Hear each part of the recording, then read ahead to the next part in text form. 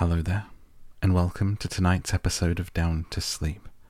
Tonight, a reading of The Secret Garden by Frances Hodgson Burnett to help you get down to sleep. If you would like to hear this reading with relaxing rain sounds in the background, that is up on YouTube right now at youtube.com/downtosleep. You can find all of the links that you need for this podcast and all of the different places you can listen in the info for this episode. Thank you for joining me tonight. This is the free version of the podcast. If you would like to hear more than 280 readings and get 2 new episodes at least every week, then join me at patreon.com/downtosleep. It's just a few dollars a month to support the podcast and get all of the episodes delivered straight to your app of choice, including Spotify. If you're unable to, please do not worry. It is absolutely my pleasure to read to you and to help you get down to sleep tonight. Please consider leaving a positive review or a nice comment to help others find the podcast. Let's go ahead and tuck you in. Take a nice deep breath for me. And let's get down to sleep with one of my favorite chapters from The Secret Garden. Good night. There was a laurel-hedged walk which curved round the secret garden and ended at a gate which opened into a wood in the park. She thought she would slip round this walk and look into the wood and see if there were any rabbits hopping about. She enjoyed the skipping very much, and when she reached the little gate, she opened it and went through, because she heard a low, peculiar whistling sound and wanted to find out what it was. It was a very strange thing indeed. She quite caught her breath as she stopped to look at it. A boy was sitting under a tree, with his back against it, playing on a rough wooden pipe. He was a funny-looking boy, about 12. He looked very clean, and his nose turned up, and his cheeks were as red as poppies, and never had Mistress Mary seen such round and such blue eyes in any boy's face. And on the trunk of the tree he leaned against, a brown squirrel was clinging and watching him, and from behind a bush nearby, a cock pheasant was delicately stretching his neck to peep out, and quite near him were 2 rabbits, sitting up and sniffing with tremulous noses. And actually, it appeared as if they were all drawing near to watch him and listen to the strange low little call his pipe seemed to make. When he saw Mary, he held up his hand and spoke to her in a voice almost as low as, and rather like, his piping. "Don't thou move," he said. "It'd fright 'em." Mary remained motionless. He stopped playing his pipe and began to rise from the ground. He moved so slowly that it scarcely seemed as though he were moving at all. But at last he stood on his feet, and then the squirrel scampered back up into the branches of the tree. The pheasant withdrew his head, and the rabbits dropped on all fours and began to hop away, though not at all as if they were frightened. "I'm Dickon," the boy said. "I know thou art Miss Mary." Then Mary realized that somehow she had known at first that he was Dickon. Who else could have been charming rabbits and pheasants as the natives charm snakes in India? He had a wide, red, curving mouth, and his smile spread all over his face.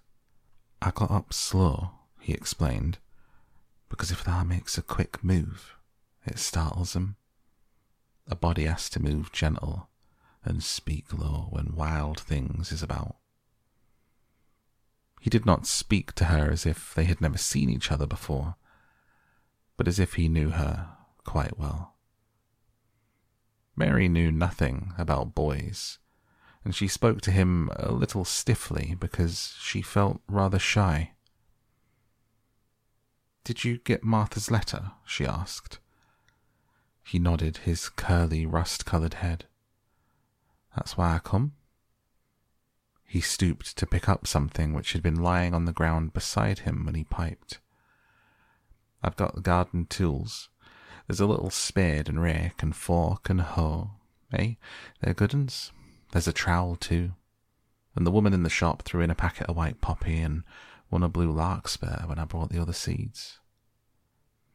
"Will you show the seeds to me?" Mary said. She wished she could talk as he did. His speech was so quick and easy. It sounded as if he liked her and was not the least afraid she would not like him, though he was only a common moor boy, in patched clothes and with a funny face and a rough, rusty red head. As she came closer to him, she noticed that there was a clean, fresh scent of heather and grass and leaves about him, almost as if he were made of them. She liked it very much, and when she looked into his funny face with the red cheeks and round blue eyes, she forgot that she had felt shy. "Let us sit down on this log and look at them," she said. They sat down, and he took a clumsy little brown paper package out of his coat pocket. He untied the string, and inside there were ever so many neater and smaller packages, with a picture of a flower on each one. "There's a lot of mignonettes and poppies," he said. "Mignonette's the sweetest smelling things as grows, and it'll grow wherever you cast it, same as poppies will. Them as'll come up and bloom if you just whistle to 'em. Them's the nicest of all." He stopped and turned his head quickly, his poppy-cheeked face lighting up. "Where's that robin as is calling us?" he said. The chirp came from a thick holly bush, bright with scarlet berries, and Mary thought she knew whose it was. "Is it really calling us?" she asked. "Aye," said Dickon, as if it was the most natural thing in the world. "He's calling someone he's friends with. That's same as saying, 'Here I am, look at me, I wants a bit of a chat.' There he is in bush. Whose is he?" "He's Ben Weatherstaff's, but I think he knows me a little," answered Mary. "Aye, he knows thee," said Dickon in his low voice again. "And he likes thee. He's took thee on. He'll tell me all about thee in a minute." He moved quite close to the bush, with the slow movement Mary had noticed before. Then he made a sound, almost like the robin's own twitter. The robin listened a few seconds, intently, and then answered quite as if he were replying to a question. "Aye, he's a friend of yours," chuckled Dickon. "Do you think he is?" cried Mary eagerly. She did so want to know. "Do you think he really likes me?" "He wouldn't come near thee if he didn't. Birds is rare choosers, and a robin can flout a body worse than a man. See, he's making up to thee now. Cannot thou see a chap he's saying?" And it really seemed as if it must be true. He so sidled and twittered and tilted as he hopped on his bush. "Do you understand everything birds say?" said Mary. Dickon's grin spread until he seemed all wide red curving mouth, and he rubbed his rough head. "I think I do, and they think I do," he said. "I've lived on the moor with them so long. I've watched 'em break shell and come out and fledge and learn to fly and begin to sing, till I think I'm one of 'em. Sometimes I think perhaps I'm a bird, or a fox, or a rabbit, or a squirrel, or a fox, or even a beetle, and I don't know it." He laughed and came back to the log and began to talk about the flower seeds again. He told her what they looked like when they were flowers. He told her how to plant them and watch them and feed and water them. "See here," he said suddenly, turning round to look at her. I'll plant them for thee myself. Where is thy garden? Mary's thin hands clutched each other as they lay on her lap. She did not know what to say, so for a whole minute she said nothing. She had never thought of this. She felt miserable, and she felt as if she went red and then pale. "Tha's got a bit of garden, hasn't tha?" Dickon said. It was true that she had turned red and then pale. Dickon saw her do it, and as she still said nothing, he began to be puzzled. "Wouldn't they give thee a bit?" he asked. "Hasn't thou got any yet?" She held her hands tighter and turned her eyes toward him. "I don't know anything about boys," she said slowly. "Could you keep a secret if I told you one? It's a great secret. I don't know what I should do if anyone found it out. I believe I should die." She said the last sentence quite fiercely. Dickon looked more puzzled than ever, and rubbed his hand over his rough head again, but he answered quite good-humouredly. "I'm keeping secrets all the time," he said. "If I couldn't keep secrets from the other lads, secrets about foxes' cobs and birds' nests and wild things' holes, there'd be naught safe on the moor. I can keep secrets." Mistress Mary did not mean to put out her hand and clutch his sleeve, but she did it. "I've stolen a garden," she said very fast. "It isn't mine. It isn't anybody's. Nobody wants it. Nobody cares for it. Nobody ever goes into it. Perhaps everything is dead in it already. I don't know." She began to feel hot and as contrary as she had ever felt in her life. "I don't care. I don't care.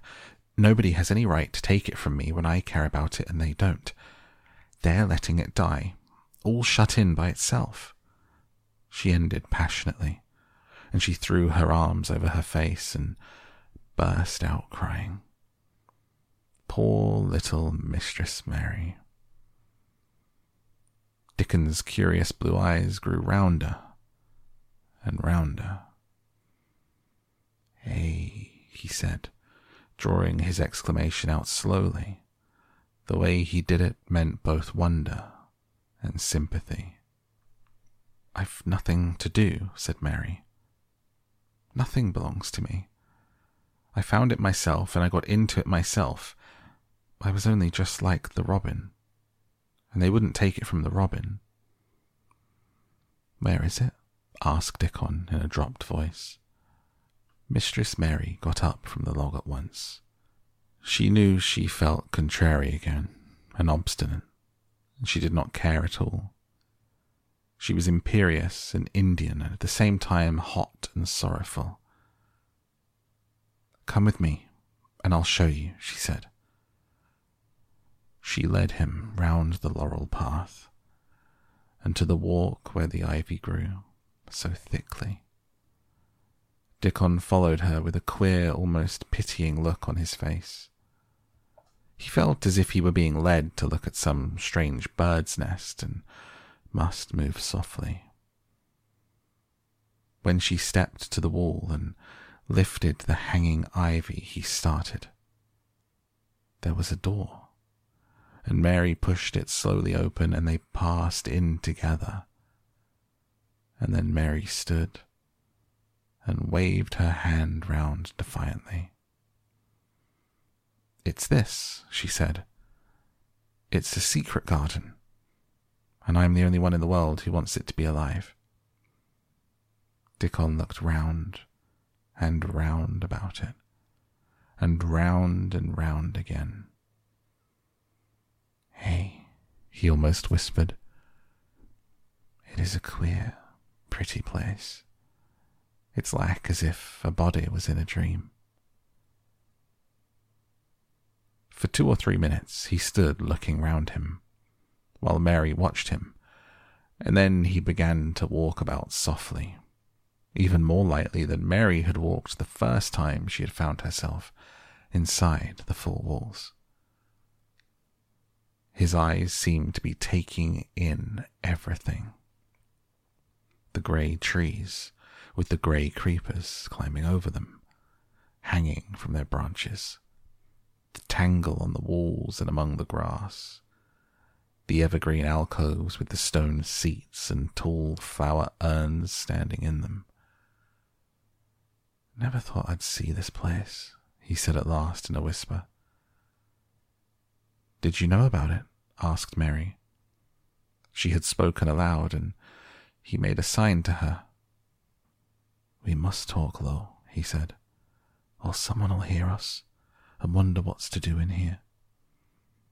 "Oh, I forgot," said Mary, feeling frightened and putting her hand quickly against her mouth.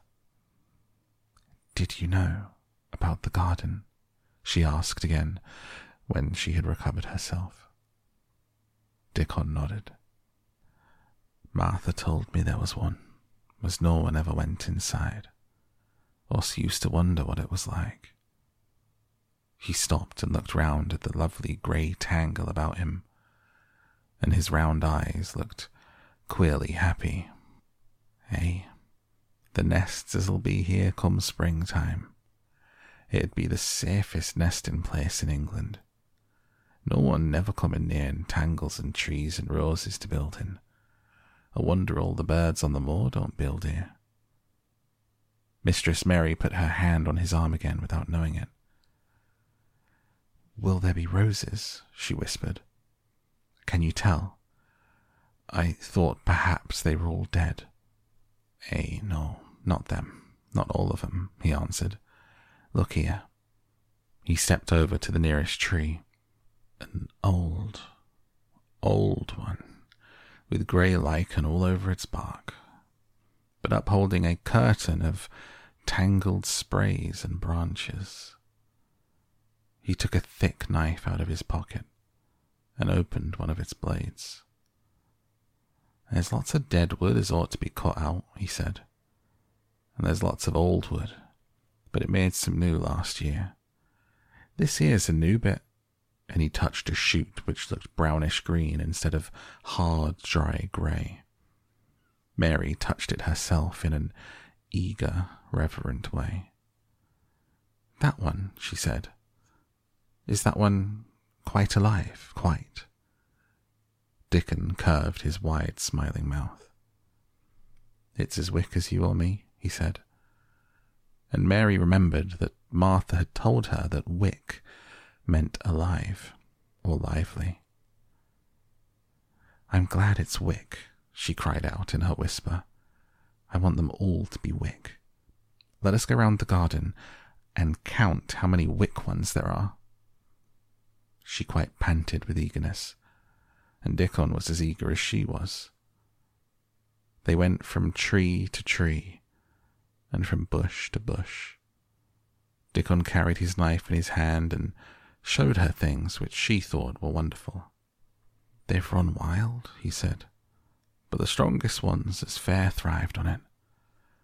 The delicatest ones has died out, but the others has growed and spread, till there's a wonder. See here." And he pulled down a thick, grey, dry-looking branch. "A body might think this was dead wood, but I don't believe it is. Down to the root. I'll cut it low down and see." He knelt, and with his knife cut the lifeless-looking branch not far above the earth. "There," he said exultantly. "I told thee so. There's green in that wood yet. Look at it." Mary was down on her knees before he spoke, gazing with all her might. "When it looks a bit greenish and juicy like that, it's wick," he explained. "When the inside is dry and breaks easy, like this here piece I've cut off, it's done for. There's a big root here as all this live wood sprung out of, and if the old wood's cut off and it's dug round and took care of, there'll be—" He stopped and lifted his face to look up at the climbing and hanging sprays above him. There'll be a fountain of roses here this summer. They went from bush to bush, and from tree to tree. He was very strong and clever with his knife, and knew how to cut the dry and dead wood away, and could tell when an unpromising bough or twig had still green life in it. In the course of half an hour, Mary thought she could tell too. And when he cut through a lifeless-looking branch, she would cry out joyfully under her breath when she caught sight of the least shade of moist green. The spade and hoe and fork were very useful. He showed her how to use the fork, while he dug about roots with the spade and stirred the earth to let the air in. They were working industriously round one of the biggest standard roses when he caught sight of something which made him utter an exclamation of surprise. "Why," he cried, pointing to the grass a few feet away.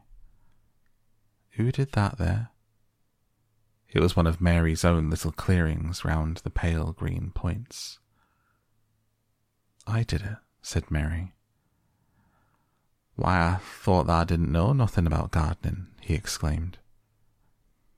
"I don't," she answered. "But they were so little, and the grass was so thick and strong, and they looked as if they had no room to breathe.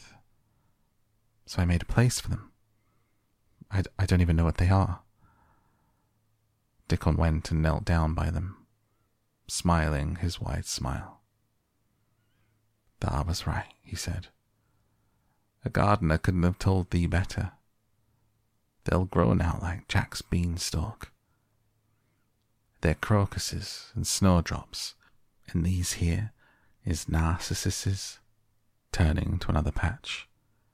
"And here's daffodillies. Hey, they'll be a sight." He ran from one clearing to another.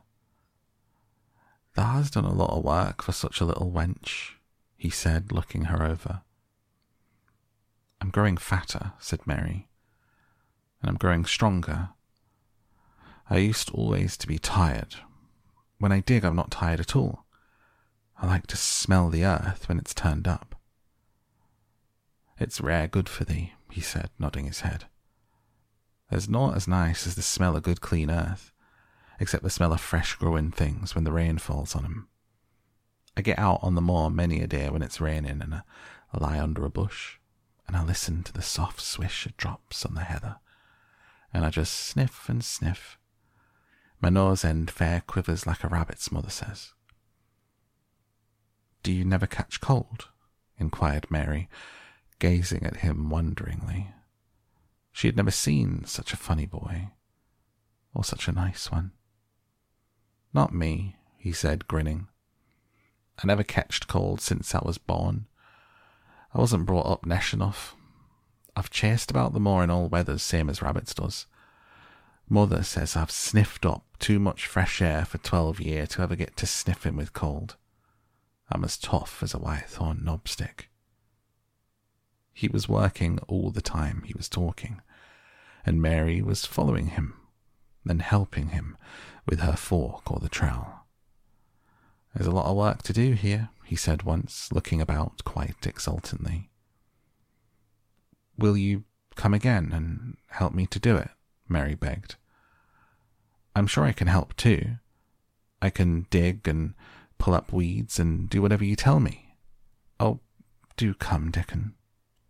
"I'll come every day if thou wants me, rain or shine," he answered stoutly. "It's the best fun I've ever had in my life, shut in here and waking up a garden." "If you will come," said Mary, "if you will help me to make it alive, I don't know what I'll do," she ended helplessly. "What could you do for a boy like that?" "I'll tell thee what thou'll do," said Dickon, with his happy grin. "Thou'll get fat, and thou'll get hungry as a young fox, and thou'll learn how to talk to the robin same as I do. We'll have a lot of fun." He began to walk about, looking up in the trees and at the walls and bushes with a thoughtful expression. I wouldn't want to make it look like a gardener's garden, all clipped and spick and span, would you? It's nicer like this, with things running wild and swinging, catching hold of each other. Don't let us make it tidy, said Mary anxiously. It wouldn't seem like a secret garden if it was tidy. Dickon stood rubbing his rusty red head with a rather puzzled look. It's a secret garden, sure enough, he said. It seems like someone besides the robin must have been in it since it was shut up 10 years ago. But the door was locked and the key was buried, said Mary. No one could get in. That's true, he answered. It's a queer place. Seems to me as if there'd been a bit of pruning done, here and there, later than 10 years ago. But how could it have been done, said Mary. He was examining a branch of a standard rose, and he shook his head. Aye, how could it, he murmured, with the door locked and the key buried. Mistress Mary always felt that however many years she lived, she should never forget that first morning when her garden began to grow. Of course, it did seem to begin to grow for her that morning, when Dickon began to clear places to plant seeds. She remembered what Basil had sung at her when he wanted to tease her. Are there any flowers that look like bells? She inquired. Lilies of the valley does, he answered, digging away with the trowel. And there's Canterbury bells and campanulas. Let's plant some, said Mary. There's lilies of the valley here already. I saw 'em.